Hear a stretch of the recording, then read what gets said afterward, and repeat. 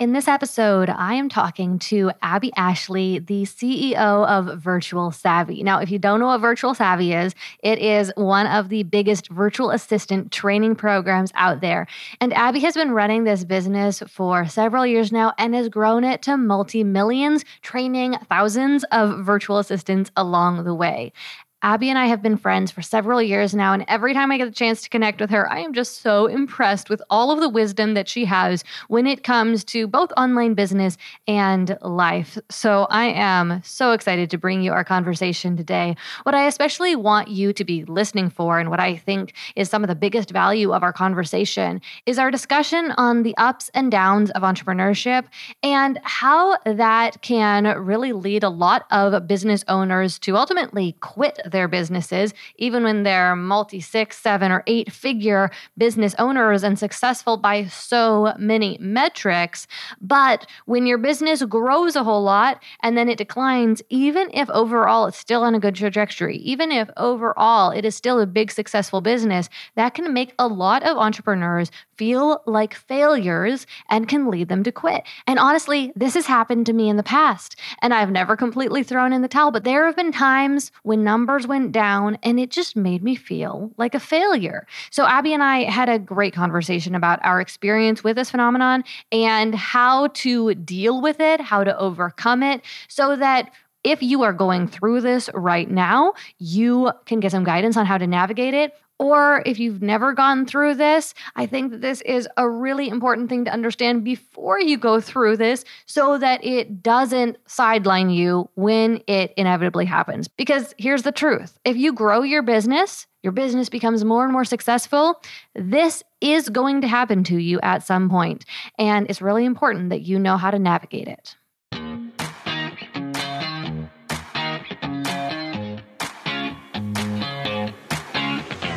We became entrepreneurs because, more than anything, we want freedom. We want to be in control of our own schedule, income, and life. But unfortunately, that isn't always the reality of being a business owner. I'm Gillian Perkins, and I'm on a mission to take back entrepreneurship for what it's supposed to be.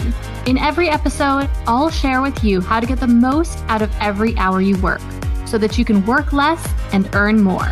Let's get to it. Abby, so good to have you here. Welcome to the show. Hey, I haven't talked to you in so long. How are you? I know, it has been a while. I have a ton I want to get into with you today. I want to talk all about what has been going on with your business as you've been scaling so much over these past years. Talk about how COVID and the pandemic has affected things for better or for worse. I'm not really sure. You can let me know. And I've also got some questions from our Startup Society members about VAs and VA agencies that I want to share with you as well. Awesome. I'm super excited. Yeah, so let's get right into it. So for people who aren't really familiar with you and your brand, but also for me, like I said, I just want to know what's been going on, as you've been scaling. Can you share the story, start in the early days, but then zoom us forward real quick of the story of scaling your business? For sure. So let's see, taking it back. So I actually started my virtual assistant business in 2015 and started off by just offering general VA work, was able to scale basically into a little mini agency. I was pregnant when I started my business. So I realized very quickly that I was going to need a team to support me because I had maternity leave coming up. And so my own self-imposed maternity leave that I was going to do. So I built a team right from the beginning. And I think that kind of mentality has carried me through business, is that I have always felt like I don't want to do this alone. I love having a team. And so moving forward, I eventually created an online course to teach other people how to start virtual assistant businesses because it had changed my life so much. I was able to retire my husband, was able to really create this freedom life for ourselves through virtual assistants. And I wanted other people to know about that. So I created an online course, and really since that December 2016, when we first launched the course, that's what I've been doing ever since, is growing a community of VAs, really passing on this knowledge. And so we now have a team of 10 full-time team members that support the course and all of our students. We have a community of over 120,000 VAs over on Facebook. And so we are just trying to get this message out that work from home life is really an option and having a lot of fun in the process. I love business. I love online business. So I can sit and chat about this all day. Yeah, absolutely. That was a really good summary of your business growth. I'm curious now in these last, I don't know how long it's been since we've talked last, over a year. I know. A year or two here. So what has been happening? Because last we talked, your business it was kind of at the point where you just stopped with your story, I think. You had grown it up, you had a good team, you had scaled your course. And so I'm really curious, how things have panned out since then. How have you been able to continue to grow it? And maybe you could touch on how the pandemic affected things one way or another. For sure. I think that this is a really good conversation to have. So I think that the pandemic it affected businesses in one way or another. And so, unfortunately, a lot of businesses had a huge dip in revenue or had to close their doors entirely during the pandemic. And so, I think that we had the advantage as online business owners that we were open in a time that people were home and were looking for solutions. And so, the majority of online business owners and even service providers that I've spoken with had really a spike in revenue. And that's exactly what happened to us is that during COVID, so specifically 2020 and 2021 were huge, huge years for us. I mean, we literally doubled in revenue, went from a team of 8 to a team of 22. It was insane. Wow. And for most of us, we just didn't know. And I look back and we needed that to support our growth. But also, I think none of us knew what the future was like. Is this something that's going to continue or is this something that was kind of a blip? And so for us, we went down in revenue in 2022 and have kind of stabilized in 2023. And I think that there's a couple of things that I would mention about that. If we look at our overall growth from 2016, 17, 18, 19. If we took out 2021 and 2022, it'd be oh, we're actually doing good sustainable growth we always have been. I literally have graphed it out a chart and said, oh, look, our revenue is right on track. But I think for a lot of people going off of our COVID high, it seems oh my gosh, this is terrible. We went down in revenue because we went a considerable amount down in revenue from 2021 to 2022. But for us, it's the nature of business in general is, okay, here's the current market. How do we pivot? And so we pivoted in 2020 and 2021 to serve more people and grow a bigger team and all those things. And so 2022 was really rough for us. We had to cut some team members, which were awesome people. So that was really hard and just restabilize because one of the things that we're really big on is keeping good, healthy profit margins. And so I'm we can't basically have the business that we had in 2022. We're starting back to definitely not ground zero. And we're up from where we were in 2019. But now we're just kind of on that normal growth path again, which honestly, I kind of prefer because those 2 years were insane. That much growth was kind of unsustainable. So I would kind of prefer it this way. But it's been tough. So if anybody is listening and you have had a rough year, know that from everyone that I've talked to and us too, we are doing less than we had projected this year, but that doesn't mean that we can't still grow. And so next year, in looking at, for us, we're in 2023 right now, looking at 2024 planning, what does that look like? We're looking to grow by 10%, 10, where we were growing 100, 200% before. What would 10% growth look like? And we want to get back to just growing steadily, serving our students, having fun, enjoying this whole process instead of just being oh, we have to grow and grow and grow. And we have to double overnight. No, we did that. Let's just have slow, sustainable growth and have a lot of fun in the process is kind of our new motto. Abbey, thank you so much for just being so transparent about that. And yeah, I think that this is such an important conversation, you were saying, to have. And I think different people, had different experiences at different points with pandemic and post-pandemic. And I think it was also kind of telling in 2020, 2021, I saw a lot of online business owners, big and small, suddenly start acting like victims. Did you see this too? A lot of us were doing like kind of better than ever. And then some of them were like, oh, like can't sell anything because of the pandemic. And I was kind of scratching my head like, you can't, can you? Because it seems great to me.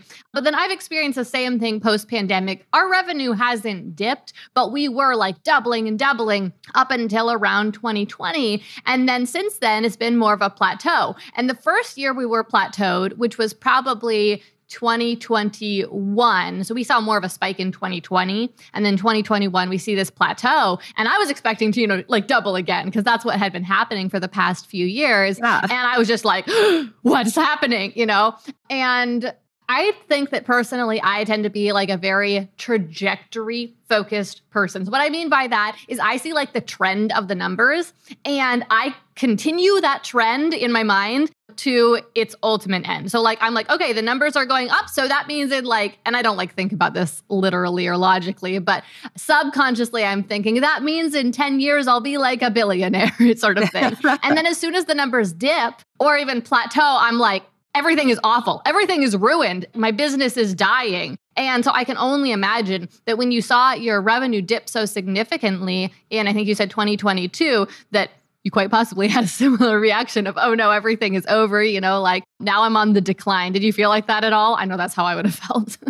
Oh my gosh, yes. And I mean, 2022 was just in general, it's like the year we don't speak of. It was just a hard year, even personally, we had a pretty major death in the family. My husband had a heart attack, which is not even something that like I've talked about a whole lot. We had some just issues happen that were totally outside of business, but really affected us. So that on top of our revenue going down, it was my hardest year personally and in business I've ever had, ever. Like my husband has been working for the business for years. And so he and I even started struggling. And so we kind of just stripped everything away and said, what really matters, let's have a healthy, happy team. So we worked really hard to make that happen. Our marriage is really important. And so we dove in and we freaking fought for our marriage and we did marriage counseling and we did all this stuff. And I'm happy to say we're at the best place that we've been probably ever in our marriage. But it was hard and it was a fight. So honestly, revenue growth really wasn't even my goal this past year because it's like, let's just get everything sustainable. Like, let's just get breathing room again in the business personally. Like this is the first podcast I've been on in a very long time. I haven't really been traveling or anything because I'm like, yeah, of course. I was so actually happy because we're finally like head above water again. And like, I'm always a transparent person. I'll talk about that stuff on podcasts and things, but I just didn't have the emotional or mental capacity. And I think that if anybody is out there and they're listening and maybe you're in that season right now, like I remember feeling like I would never get out of this. And just like you were saying, like you just feel like, oh my gosh, we're on the decline. My business is dying. No, it's not. Like you can have dips in life. You can have dips in business. You can have dips in marriage, but you can come out the other side. And I feel like we're finally just like, head above water again. So now it's like we're looking at next year and it's the first year that we're really like, yeah, let's plan for growth. Because last year, coming out of 2022 and coming into 2023 was just kind of like, how do we just get things good again? Make sure the team is good, make sure our marriage is good, make sure like me emotionally, mentally, and health-wise that I'm good. Yeah, it's been a ride lately, but that's where we're at. This is not easy. Entrepreneurship is not easy. And I still, even through the low lows, it's still worth it, but it's not easy. I love what you shared about charting it out so that you could see that you were still on a good trajectory of growth. You just had this major spike in the meanwhile, right? And I've had to do similar things myself because no one tells you how hard it can be to have a spike like that. Not just because you suddenly have to grow your team and things like that, but because of the emotional turmoil that can come after the spike. Because what goes up must come down, sort of thing, right? If you have a huge spike, most likely that's not going to be sustained. Of course, sometimes it is, Sometimes a spike bumps you up to a new plateau. That happens frequently, but it definitely doesn't happen all the time. More often after a spike, you kind of settle back down to your old normal level or your old normal trajectory of growth. And I think that a lot of the time, people, before they have any big spikes in their business or big spikes with their creative work, they think if I could just have one big win, then that would change everything. And often it does, but they just don't realize, like I said, that emotional turmoil that can come as a result. And that is the normal cycle of business growth. For example, if you look at a chart of the economic growth over time, and I'm not talking about just like in recent times or anything like that, but you look at a chart and it goes up and then it falls down, but not quite as far as it was before, right? And then it goes up and it falls down, but not quite as far as before. And so it's like this overall upward trajectory, but it has these peaks and these valleys in it, right? And I think that that is the normal course of any business's growth cycle. And so it can take a few of those cycles, a few of those little roller coaster up and downs before you start to kind of develop that endurance that you need and get that perspective that like, this is normal. And then still a really big loop can totally throw you for a loop again, where it's like, whoa, this was incredible. Now our business is twice the size, right? And then, oh, wait, no, it's not. Yeah. And I'm learning I got to experience different landscapes of business. So we were like a $2 million company pre-COVID. We jumped to literally a $4 million company overnight. That's what we did in 2020 and 2021. And that's a really different landscape. Being a $4 million company, revving up to be 5 million, I felt like we built a really big team. Like I said, almost 20 people. That's like an organization. That's not like a small team. So I almost feel like I got a taste of that, which was really interesting. And I'm grateful for it. But now that we're back down, so we will around 2.8, I think is what we'll do this year. So again, we're still around, we went from 2 to 4 to 3. Okay, cool. And I think that right here, I'm ooh, I think I really like this space. A team of 9 or 10 people. We're small and mighty. I don't even know if I want to grow to a huge, huge team again. I really like this. We feel really team mentality, all hands on deck, really vision and purpose driven. And I feel like we almost lost that having a really, really big team. And so it's just interesting, now as we continue to plan for growth, it's what can we learn from that huge spike and coming back down? And even now, knowing that we're in still, I think, a little bit of economic tough times. I don't even know if the economy is that bad as much as people are just a little bit tighter on their wallets currently. And so it's are we going to use that as an excuse? Or are we going to say, okay, this is the landscape. How do we pivot? That's what we did in 2020.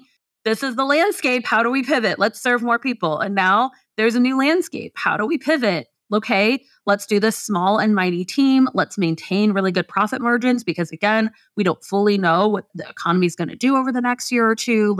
Let's not let that stunt our ingenuity too. Let's keep thinking of new things and let's keep being creative and being inventive. And I think that this is definitely a time in the online business space where you can't necessarily just wash, rinse, repeat what always worked before. I think that really, really worked for a long time. I know 2016 to 2020, we just did the same thing over and over and it just kept working.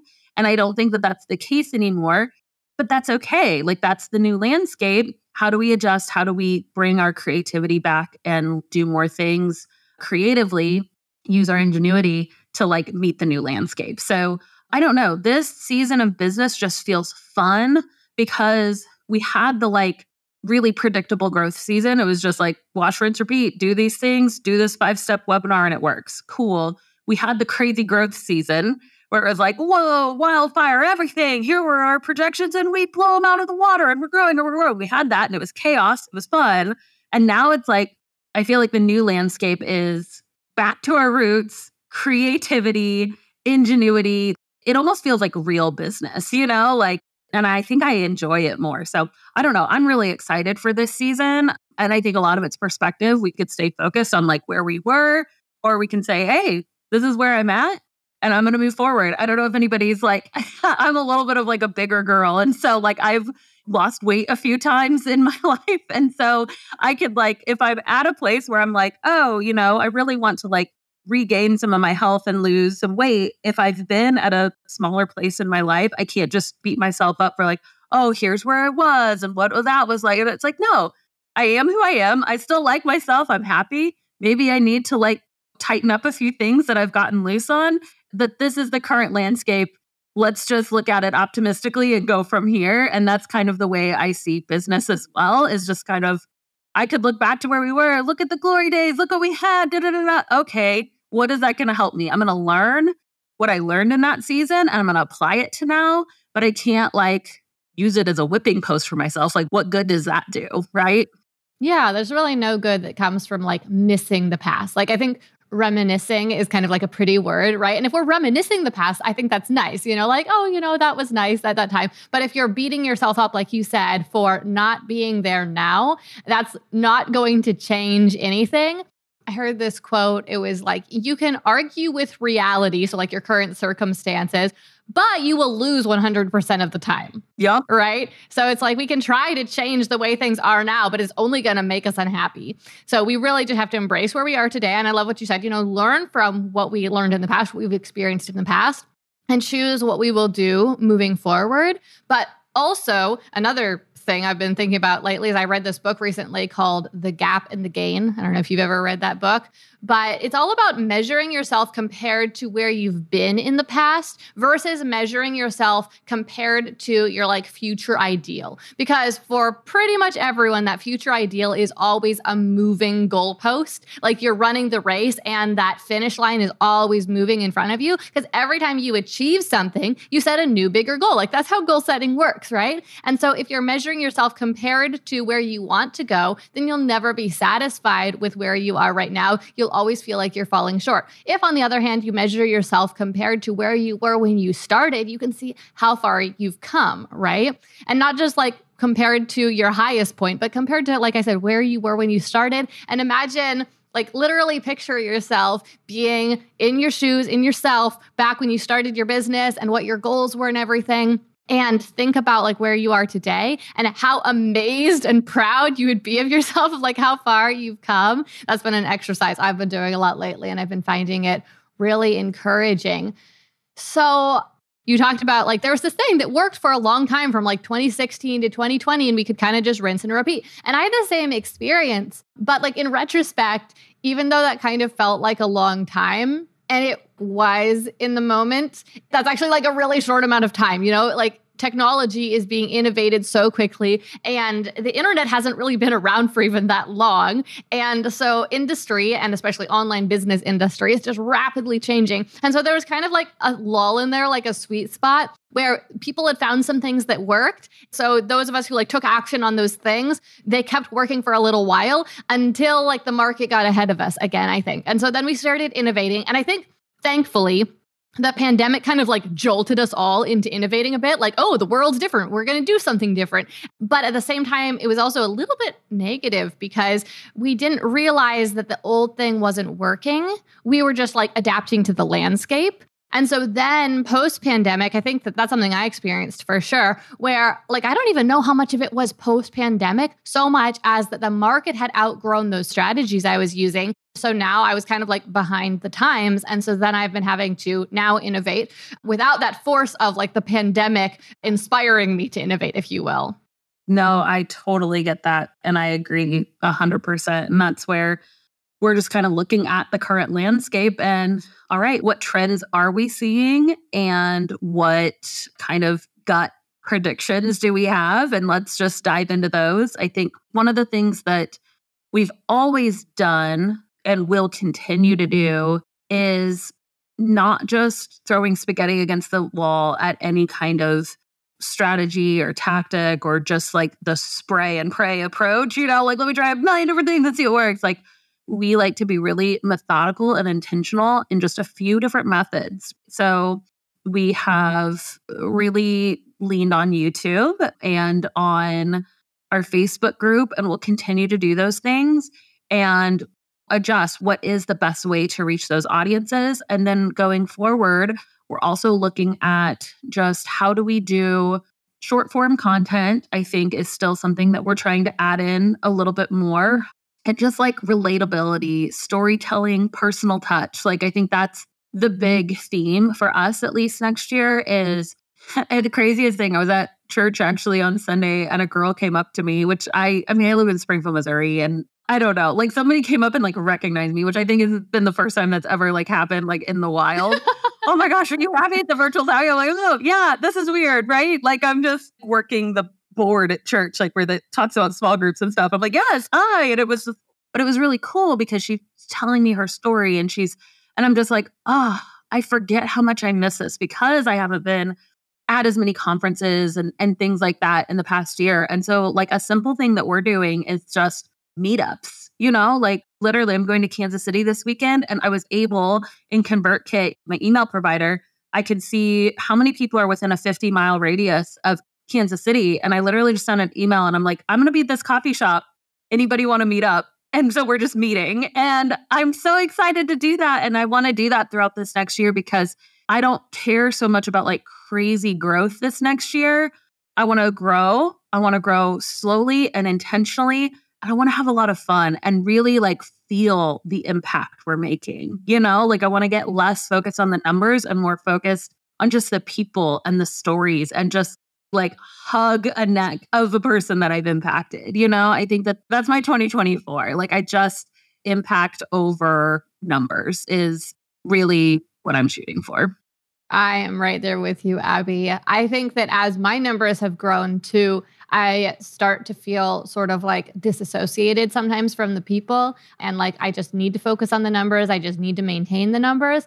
And this past year, especially, I've been just leaning into like, how can I connect more with the people? How can I connect more with the content I'm creating and be more hands-on with it? How can I connect more with my team? Because I find that those connections and also just like focusing on the process rather than the outcome is really what brings me like fulfillment and joy in my work and makes me want to go to work and love what I do. Whereas focusing on the numbers, there's a threshold. We've probably heard like a study in the past that found that something like people actually are happier as they make more money up to, this was a few years ago, but it was up to something like $80,000 a year. And then once they get over that threshold, making more money doesn't make them any happier. Have you heard that study ever? No, but I believe it. Yeah, everyone experiences that, I think, in their business where you're in the early days, you're not making any money, and you are either like stressed that you're not making money or you're just like in major problem solving mode. You got to learn all the things. Then you start making a little money and that's like fun and exciting. But then if you don't keep growing quickly, then you're like, this isn't nearly enough money to be living on. And that can be really stressful and frustrating. But it keeps being like fun and you are like really motivated by those external things, making more money until you get up to around, I think is probably now more like $100,000, which is like a conveniently round number. Am I right? And then once you pass the like $100,000 a year in profit, basically, then past there, it's like some people probably still are motivated by the external. I think a lot of us think we're still motivated by the external. And we think that is what will make us happier, or at least we kind of feel like it subconsciously. But I can just tell you, it doesn't really make you any happier. It is satisfying, of course, to hit bigger numbers. But what makes you happier is doing a better job with your work, like having a higher commitment to quality, connecting with people on a deeper level, and just focusing overall on the process and the connections. So I just couldn't agree with you more, Abbey. And that's what's so cool is that like really the vision of our company is to make the freedom life possible. And we talk about like, what is your freedom life? And what's so incredible is that my freedom life, I believe, is actually really similar to what it was when I was like newer in my company, not making as much, that kind of thing. Because at the end of the day, like, what do I enjoy? What makes me happy? I enjoy serving people and teaching. I was doing that back then, right? I enjoy having flexibility in my schedule. Like I love being able to go to my kids' events. We do a 4-day work week. So we take off every Friday and I just usually do fun stuff or personal stuff or have lunch with a friend. Like I love that. And I could do that then too. All of that happened once I passed into entrepreneurship, not once I hit a certain 6-figure, 7-figure number. I love being able to travel, and like maybe our travel looks a little bit different, but like we still traveled and had fun we traveled when we were straight broke. I remember my husband and I going to Vegas for the first time, like really newly on in our marriage. And we did the whole trip on like Groupons. That's when Groupon was like really big. And we literally like planned a Groupon Vegas trip. And because that's always been a value to us, it's always been something we enjoyed. So we figured out how to do it even when we didn't have money. So I agree with you. I think that at a certain point, obviously, money is very stressful. But then after that, I can live my freedom life right now, whether I'm making this amount per month, this amount per month, or this amount per month. How can I just enjoy my life now? That's really what matters, not hitting the next milestone. Okay, so let's take a little bit of a left turn because I know there's some things that the listeners would like to hear about your multi-million-dollar successful course business, right? Let's talk about the tactical and practical and the making the money for a minute. I'm really curious. We talked about how some of the same old strategies, they're not quite working how they used to, so we're pivoting a little bit. What has your marketing, especially I'm thinking here, like your sales strategies look like over 2023? And are you going to change anything going into 2024? So I'm thinking like, what does your launch calendar look like? How much are you live launching versus having evergreen funnels? Talk to me about that. Yeah. So I will say things are looking like drastically different. So don't think that like, oh my gosh, we're shaking up everything. That's not necessarily, because we learn year after year, launch after launch, and we tweak and adjust. And so we'll continue to do that. A couple things that we're personally doing differently. So we still live launch. I enjoy live launching. People hate it. I love it. I think it's thrilling. I love selling live. I love going on webinars. I love teaching like challenges and things like that. So a live launch strategy really works for me and my personality and the business. I just think it's fun. So we do it. So we will continue to do a couple of live launches. Something new that we're doing is more flash sales of lower ticket items. I think that there's a lot of people in this economy, like where we talk about reading the landscape, people want to get started. They want to have a taste, but they just genuinely can't. There are certain people, not everyone, they just genuinely can't afford that higher ticket thing. And so we're like, well, how do we get them in the gate? How do we serve them and get them some success so that they can eventually afford our higher ticket things or not, And if they don't, that's great. We've still served them in a great way. So we're doing more things like Memorial Day and Labor Day flash sales. We'll do Black Friday, Cyber Monday, where we didn't always do those things in the past. The other thing is that we do have one high ticket offer, and that is like a 12-month mastermind. And we've really, in the past, just tried to sell that without a super high touch model. And it's just not working very well for us. I think we're getting into a landscape where if people are going to put down considerable money, they need to just talk to a live person. And so we're kind of that human touch experience. Like I mentioned, we're looking at how can we just do meetups and just talk to people. I think that, and this is something that's happened post-COVID for sure. People started working from home. They went into their holes. And a lot of us never really came out. And so I think there is just a craving for personal touch, for the human element of things. And so we're just looking at how can we add that in any way possible? Like, can we add at the end, even during our live launches, let's just have a couple just Zoom calls where it's not just like a webinar, but where we can just get people in a room and just talk to them. Even if it's just 5 or 6 people, like let's just talk for real where it feels like a real person. And again, I know it's still through a screen, but it's a little bit more high touch than a webinar, where you're just talking in the chat. So like, how can we do more Zoom calls? How can we do more in person? And how can we do like actual sales calls, even maybe getting on the telephone, for like our higher ticket things. And so I'd say that those are the big differences. Again, more like flash sales, lower ticket, more in-person, personal touch. I think that those would be the main things that we're changing for us. Well, I talked about like wash, rinse, repeat. And for us specifically, we literally have been using like the same evergreen funnels for like 6 years. Like we haven't changed them because they just always work. So that's one thing we're doing right now is just a deep dive on how do we improve our funnels because they're just not converting like they used to. But hey, they served us really well for like 6 years. So I don't think that that's a bad thing. Yeah. But they're literally, I mean, you go back like my images. I took that picture like 5 or 6 years ago. Like these are outdated. So we're just taking the opportunity to do some like refreshing of our content and our copy, adding more storytelling, things like that. I'm sure it'll be really interesting to see once you like launch the fully updated versions of the funnel, how much your conversion rate does tick back up versus how much that specific like format of evergreen launch isn't working as well. Yeah.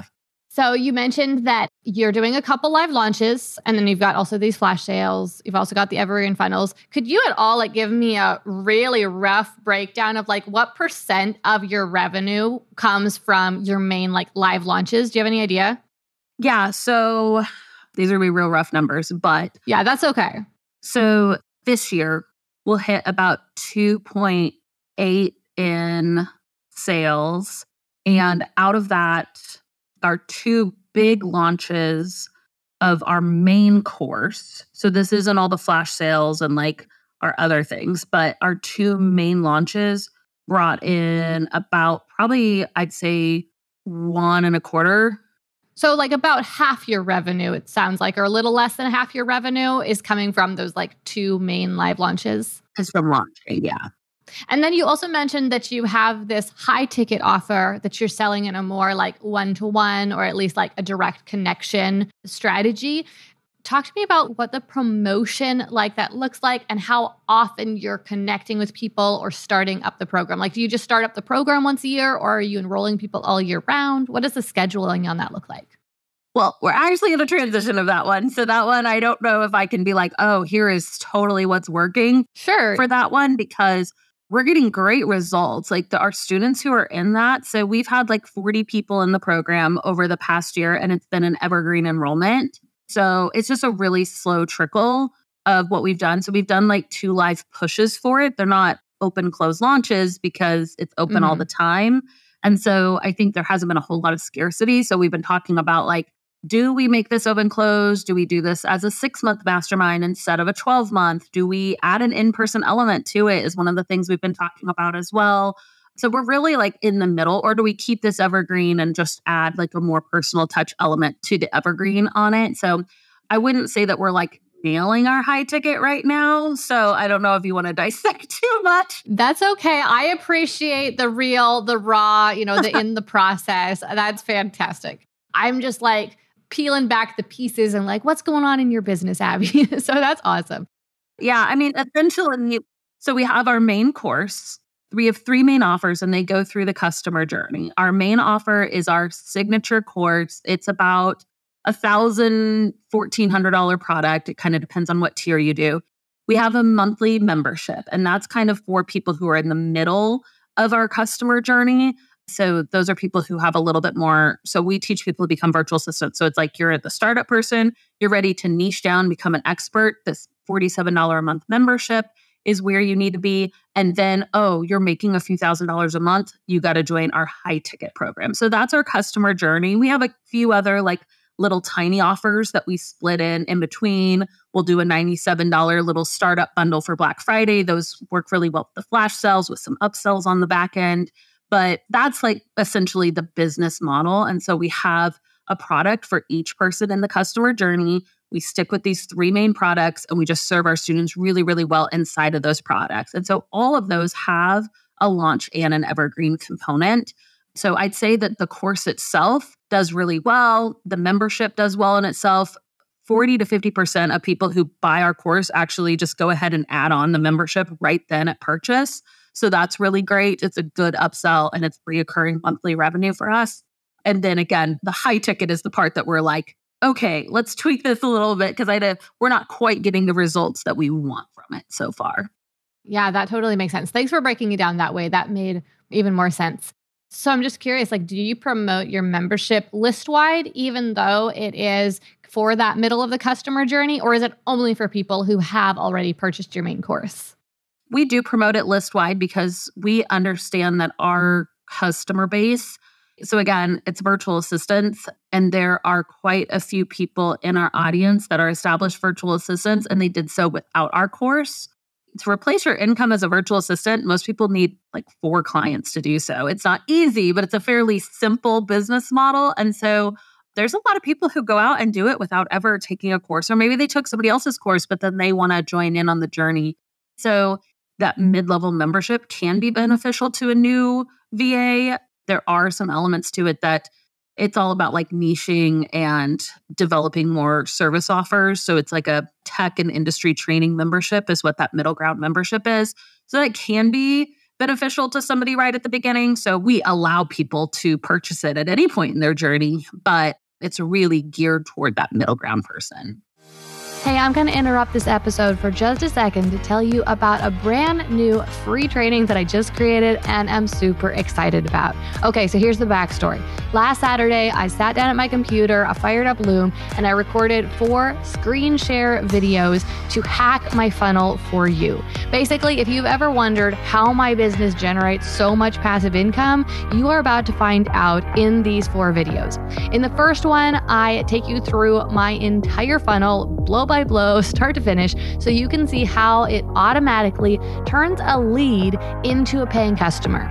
Then in video 2, I break down in detail our win-win webinar strategy, because the webinar is a pivotal point in the funnel and it is what converts about half the leads that get converted.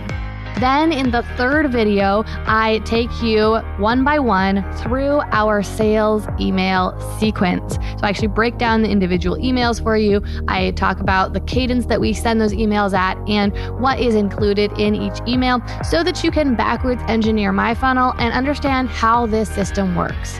Okay, and then finally in video number 4, I explained the big picture strategy of the 100K method and how you can implement this whole system into your own business. To get access to this free 4-video behind-the-scenes training and understand how my whole funnel works, all you need to do is go to gillianperkins.com/BTS for behind the scenes, okay? gillianperkins.com/BTS. You can enter your name and email there, and I will send you the link to be able to watch all 4 of those videos for free. You're going to love this. It is going to really show you how you can build a system like this in your own business so you can start passively generating income by passively turning your visibility into sales in your business. You are going to love this, and it is going to be such a game changer for you to be able to understand how you can build a system like this in your own business.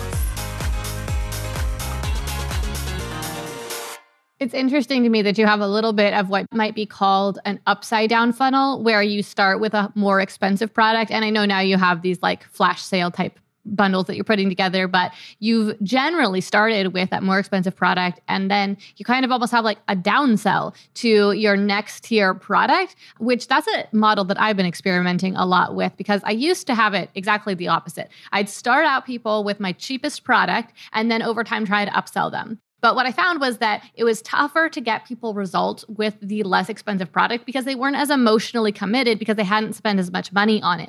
And so then they would wind up feeling like, well, I've spent this money. I haven't really gotten results with this small thing I bought, so I shouldn't buy the big thing because I'm not ready for it. Yeah. Instead, focusing on like front loading with the big outcome that they really want at this higher price point. And then after they've purchased that, or even after they've said no to that one way or the other, then downselling them to the less expensive products has been working really well for me as well. And when I say like either after they have bought and been successful or if they haven't, it's 2 different situations. One is like the person who has bought and been successful and now they just want kind of like that maintenance program. The other is the person who said no to the first offer because they weren't quite ready for it. It was too much of a commitment. And so I can downsell them to the less expensive offer. And those people may or may not end up converting later on to the high ticket product, but that does mean that we are maximizing the number of sales. Yeah, exactly. I feel like that is a great example of what we were kind of alluding to earlier with things that worked in the past, and like past conventional wisdom when it came to digital marketing isn't necessarily what is working best today. And, you know, we used to see this model that was just like preached by everyone to start with a tripwire type offer and then upsell over time and have that value ladder. And now I'm seeing that it sounds like you're seeing too, that the exact opposite is working oftentimes better. Anyway, sorry to interrupt you. What were you going to say? No, I think it's a really good observation. And I'll say this, like the things that we would traditionally put in that upsell, a lot of that we're just giving away for free. Because I think that that's another thing is that people are less inclined just to download a one-page freebie opt-in that has 5 bullet points on it. I feel like opt-ins used to be able to be kind of very bottom of the barrel information. And now, like, you have to earn somebody's email address. I really think you do. And so, a lot of the things that we've talked about, oh, maybe this could be a tripwire, or that we're like, let's just make that an opt in and let's just give that value away upfront for free. And then people are, again, they're seeing the value. And yeah, we have found that too, that a lot of people add on just right away that middle tier, lower cost offer. Or some people bypass altogether the first offer, go join our membership. And even though it's like they're not almost really ready for it, they see our teaching. They see like, oh my gosh, these people provide incredible value.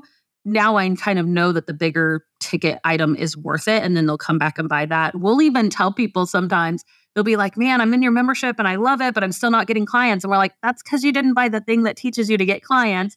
We'll tell people to cancel their membership and go buy the higher ticket thing sometimes because we're like, this is what you really need. Go over here. And we're working on our messaging so people don't make that mistake. But again, I mean, is it a mistake if it got them where they needed to be? I don't know. But we do find that happens quite a bit, actually. I don't know if it's necessarily a mistake because it really shows them like what's possible and that you have more advanced teachings available. And it kind of gives them a taste of like what's to come. And it's kind of like a premium sample almost, right? And gets them really ready to buy your first product, your more expensive product there. So love that. Okay. So we should probably wrap this up pretty soon, but I've got a couple questions for you. These are like questions about VAs from a couple of our Startup Society members that I want to make sure we get some time for. So the first one comes from a Startup Society member named Denise, and she asked, what are some signs that might be popping up in our business or in our work-life balance that would tell us that it may be time to consider hiring a VA? You have any thoughts on that? So my answer might be a little unconventional, but it also pairs with my personality and my journey. So just know this might not be for everyone, but I am a huge fan of hiring from almost day one. Now, I will preface that by saying, like, obviously, if whatever money your business is making, you need 100% of that from the get-go, then obviously don't put your family at a place where you're like not able to provide for them but if you have the margin financially to even take a small amount of what you're bringing in to spend on hiring help, I think that the faster that we learn the process of outsourcing, the better. I think that the quicker you can get into that practice, because outsourcing is not easy. I still struggle with it, and I've been doing this since 2015. Like, I still hold on to things that I shouldn't. So you're going to be in the practice of how to hire somebody. You're going to learn, oh, what is for me and what should I be handing off? You know, what are the things that only I can do? And what are the things that light me up? And what are the things that don't? And so getting into the practice of outsourcing, I think the sooner the better. Obviously, your business model needs to be able to sustain that. And so you can start really, really small, or even possibly with like a one-time project. You know, if you find yourself spending hours and hours and hours building your website, if you have the financial capacity, what if you just hired somebody to do your website for you, right? And just see what happens whenever you allow somebody who's actually really talented and passionate about the thing that you're not talented and passionate about. For me, this whole world opens up of like, oh my gosh, I can run so much faster and feel so much freer when I'm not bogged down by doing the things I don't enjoy. So I'm a big fan of doing it as soon as possible. And then obviously just working within your numbers. So when you talk about working within your numbers, every business model is different. And I even teach all of my VAs that around like the 30% or lower, we try not to go too much past like 30, for some business models up to 35% of our overall operating expenses being spent on team. I don't know what you guys do. And again, some people do way less than that. But again, if you're breaking it down really, really simply, like if I'm a copywriter charging $60 an hour, could I pay somebody $15 or $20 an hour that I could subcontract that work to, right? Or if I'm a business and I'm bringing in $100,000 a year, man, paying $20,000 for a VA or even $12,000, doing $1,000 a month and seeing where that money takes you and the time it frees up for you to be able to do more. Like, I really challenge you to at least think about it, experiment with it.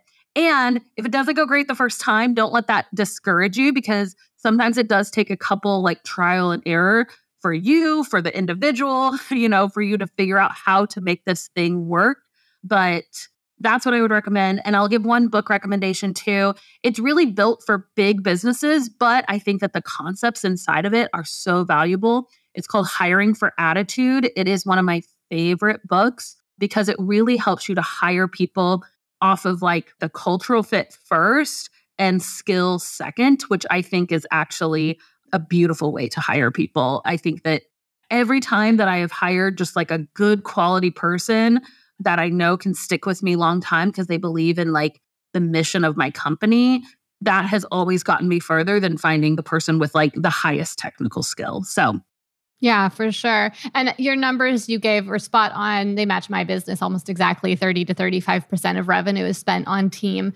I'll share really briefly my messy story of my first hires that I think ultimately proves your point that hiring sooner is better. So I remember back in the day, I'd probably been running my business for a year or two, but was only finally starting to see a little bit of traction. And I read a couple books. There's this one called Virtual Freedom, for example. I'm sure you've heard of it. A few different books about how amazing hiring a VA could be and how you could just like outsource all of your low-level tasks. And I was like, okay, sounds great. Sign me up.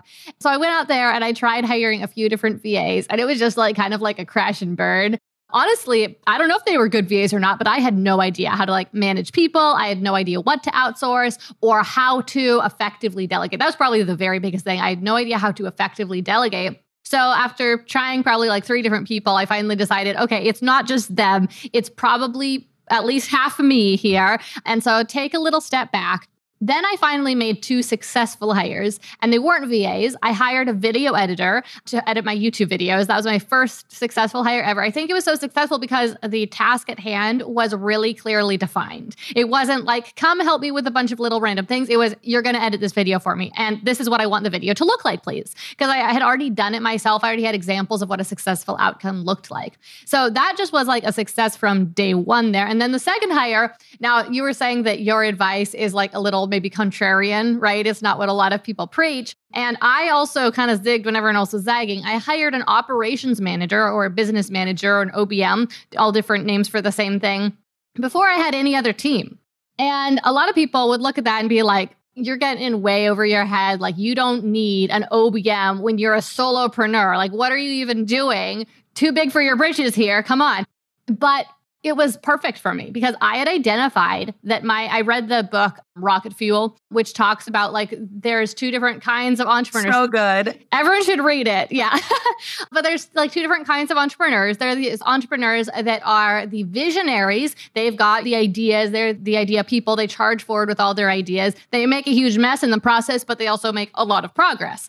Then you've got these other entrepreneurs. They get termed different things. In that book, they're called the integrators.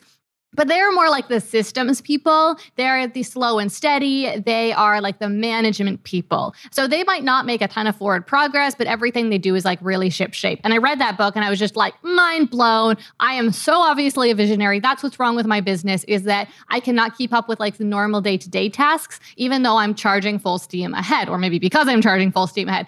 I need an integrator to my visionary. I need that other half in my business management to be able to grow my business. So I went out there and I hired someone. It was my operations manager, Courtney. She's amazing. I've never looked back. My business has never been the same. And we've just grown, like crazy ever since then.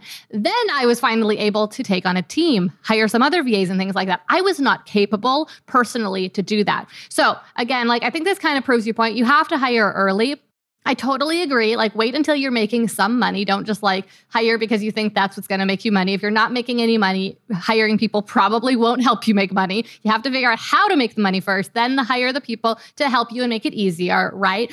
But your first few hires might be really messy. That doesn't mean it's too early. That means that you have a little bit of a learning curve to get through before you figure out exactly who you need to hire and how to manage people and all that sort of thing. Anyway, so I agree. Thank you for your answer, Abby. Let's move on to this second and our last question. This one comes in from Christy, who asked, what would need to be considered for turning into an agency from a solo VA? If someone wanted to have several VAs work with them or for them, how would they go about setting that up? What would the process be? Or how would they know when it's time for that step? So good. So again, you can choose to do that from day one. That's what I did, is that I knew I wanted an agency model. So I essentially, my rate was only $30 an hour and I was doing hourly work at that point. And so I literally just started asking friends. I didn't even hire like actual VAs. I just asked my other friends who were moms, hey, I know that you used to do graphics in college. You're a stay-at-home mom. If I just sent you these graphics, could you do them for me? And I'll pay you $10, $12 an hour. And they were thrilled to do so. And so that was like how I got my start back in 2015, was literally just starting to outsource like little tiny projects that my clients were giving to me. I'd give the work on to those individuals. They'd hand it back to me. I'd check it and I'd give it to my clients. And so again, it was kind of in that 30% mark-ish that I was doing that for. And it worked out. It was a win-win, right? And so I think that you can do it from the very beginning. And there's different ways to build an agency. So you can kind of do that model where I am, offering, whether it's general admin or, you could have a social media agency, you could have a Pinterest agency, you could have a niche service, or you can be general admin. Clients give you work and then you pass it on to your team and then they pass it back to you. That works great, hourly or package based. At the same way, if you have really what we call a productized service, so that would be, I build a website and my website package is so productized that it means that everybody who comes to me gets a 7-page website. It's page 1, 2, 3, 4, 5, 6, 7, and it's 90% systematized. And we just plug in your 10% customization. That is a beautiful model as well, because what happens then is that you are just charging $5,000 or whatever, $8,000 for a website. It's pretty repeatable and systematic. And the more systematic your business can be, the easier it is to hire people. And that's whether you're an agency or not, right? The more that you have systems and processes. So if you kind of have that productized service, then you don't necessarily have to say, okay, I'm going to hand off and my rate's $60 an hour, so I'm going to hire somebody for $20 an hour. You can say, hey, I'm charging $9,000 for this website, so I'm going to spend $3,000 on what it would take for somebody to like do most of that for me, right? So I'm going to spend $3,000 on a graphics person, a copywriter, the actual admin part of it, and maybe a salesperson to help with my business, whatever. I mean, it can look different ways, but that's the beauty of it, is that like you can decide what type of business you want to run as far as your agency goes. Is it going to be, and there's also another model where you just connect people directly to, right? Like, so I have a VA and I'm not the middleman. I'm just connecting them directly to my client. So there's so many different models that you can do inside of an agency.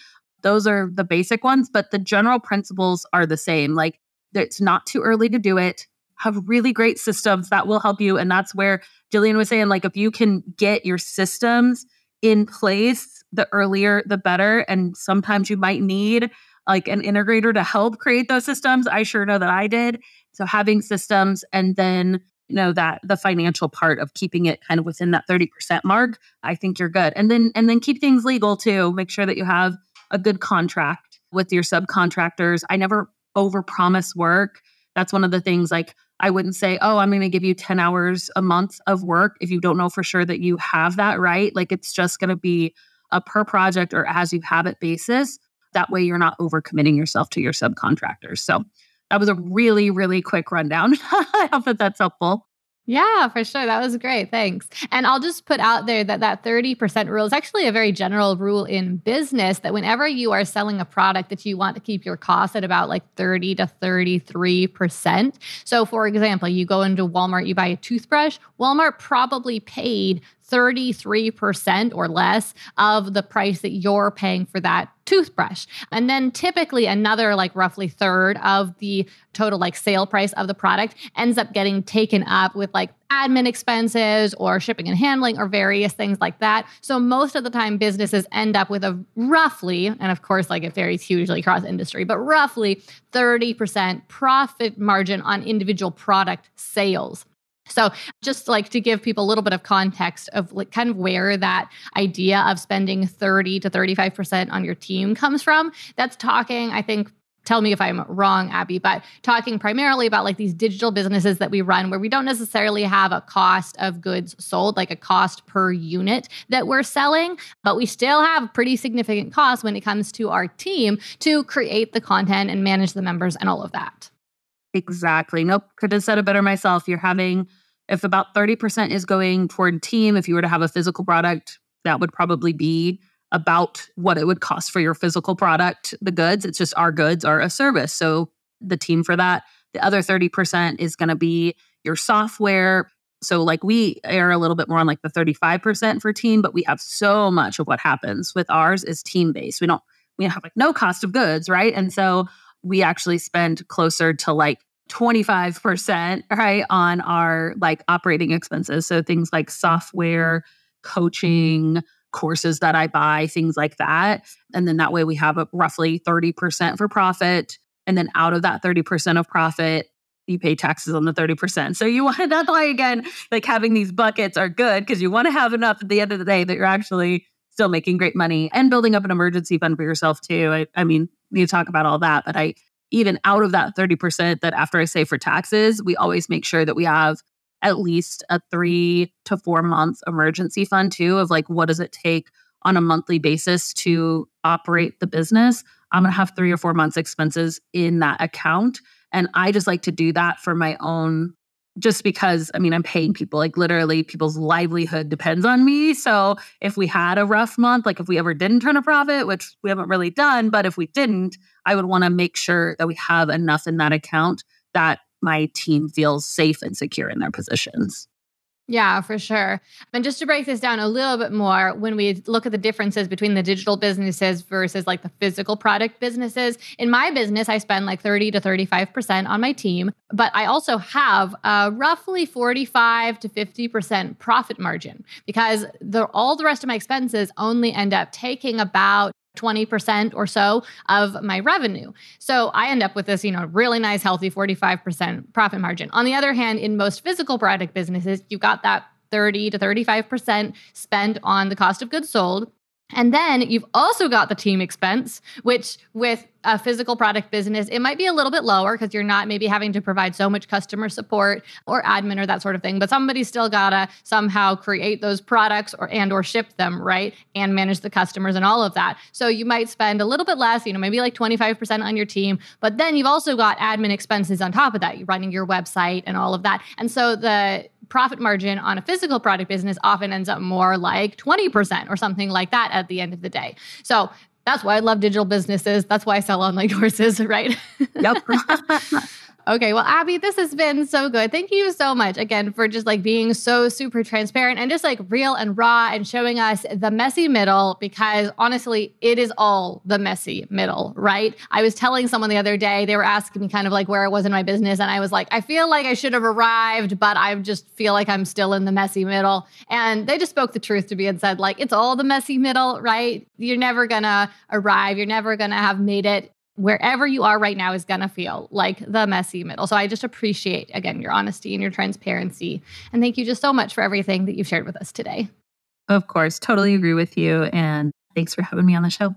Yeah. And one last thing before we wrap this up, if someone wants to learn more about becoming a VA, I know that's what you specialize in helping people with, where can they go to learn how to become a VA or how to up-level their VA business? Yeah, you can find us on all platforms, The Virtual Savvy. So that's over on YouTube. That's on Instagram. You can go to thevirtualsavvy.com, and we do have a free checklist and starter kit, thevirtualsavvy.com/VA checklist that you can download that will help you get started as well. Fantastic. So that's thevirtualsavvy.com. I'll be sure to include a link in the show notes for this podcast as well. Thank you so much, Abby. Thank you. Thank you so much for listening to this episode of Work Less, Earn More. Are you ready to finally take the leap in your business to making six figures year after year? I would love to work with you to turn your inconsistent income into consistent 10K plus months. And we've created an entire program to guide you to do exactly that. It's called 100K Mastermind, and it's a 12-month mentorship that will guide you to set up your strategic automated sales funnel system and fuel it with ready-to-buy leads. Because we know that you don't just need a funnel, you need a strategically designed funnel based in sales psychology, and you need a system that's going to send leads into it. Because a funnel without any leads flowing through it isn't going to make you any money. If you're interested in working together to get your six-figure system set up, then head to GillianPerkins.com/100K. That's GillianPerkins.com/100K. On that page, you're going to find all the details about the program, what we cover in it, exactly what you'll learn and what you'll accomplish, as well as the dates for our next cohort and the link to apply. Again, just visit GillianPerkins.com/100K. I can promise you this, your business and life will never be the same. Okay, let's wrap this up. I'm Gillian Perkins, and until next week, stay focused and take action.